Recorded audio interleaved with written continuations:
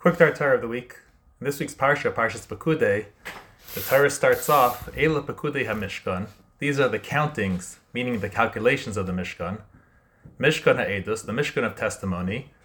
Asher Pukad al Pi Moshe, that was counted by the mouth of Moshe. So Rashi quotes the Midrash, that why does it say Ha-Mishkan, Mishkan HaEdus? And he explains that this alludes to the two Batei HaMikdash that were taken as a mashkin, as collateral, by Hashem when he destroyed them for the sins of the Jewish people.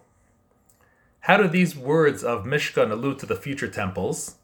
So the word Mishkan has the numerical value of 410, which is the amount of time the first Beis HaMikdash was around before it was destroyed. And the second word, Ha-Mishkan, is 415, plus the 5 letters of the word itself makes 420, the amount of years the second Beis HaMikdash was around before it was destroyed.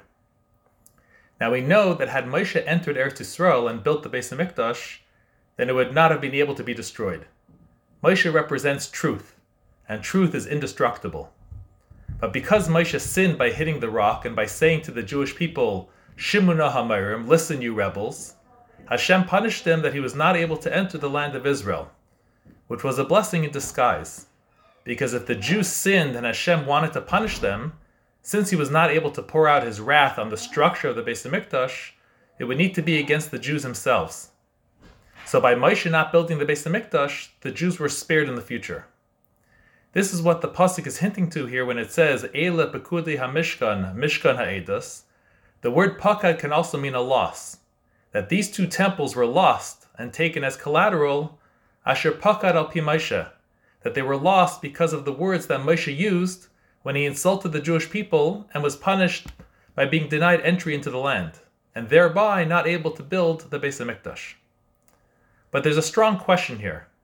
If Hashem took the Beis HaMikdash as a mashkin, as collateral, then we know the rule is that if you need to take a mashkin from someone, and that person really needs it, then you need to return it during the time that he needs it, like tools during the day or a pillow at nighttime.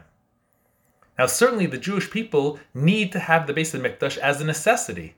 So why is Hashem not giving it back to us on a regular basis? So the Toldos Adam explains that when it speaks about the mashkin and how you need to return it, the pasuk says, V'haya ki yitzak elai v'shemati, and you'll need to return the mashkin when needed, or the person who needs it will cry out to Hashem and he will hear him. Says the Toldos Adam, if we would just cry out to Hashem with a truly broken heart, how we need our mashkin back, we need our Beis HaMikdash back, then Hashem would be obligated to return it. The problem is, we're not really crying out with a fully broken heart. The takeaway for us is we see how important it is to daven to Hashem for what we need with a true concentration and sincerity. Hashem has many brachas in store for us. He's just holding them as collateral and waiting for us to cry out. And if we do so, He'll give us back our collateral, shower us with His blessings, and we will have a true chazak v'nis chazek.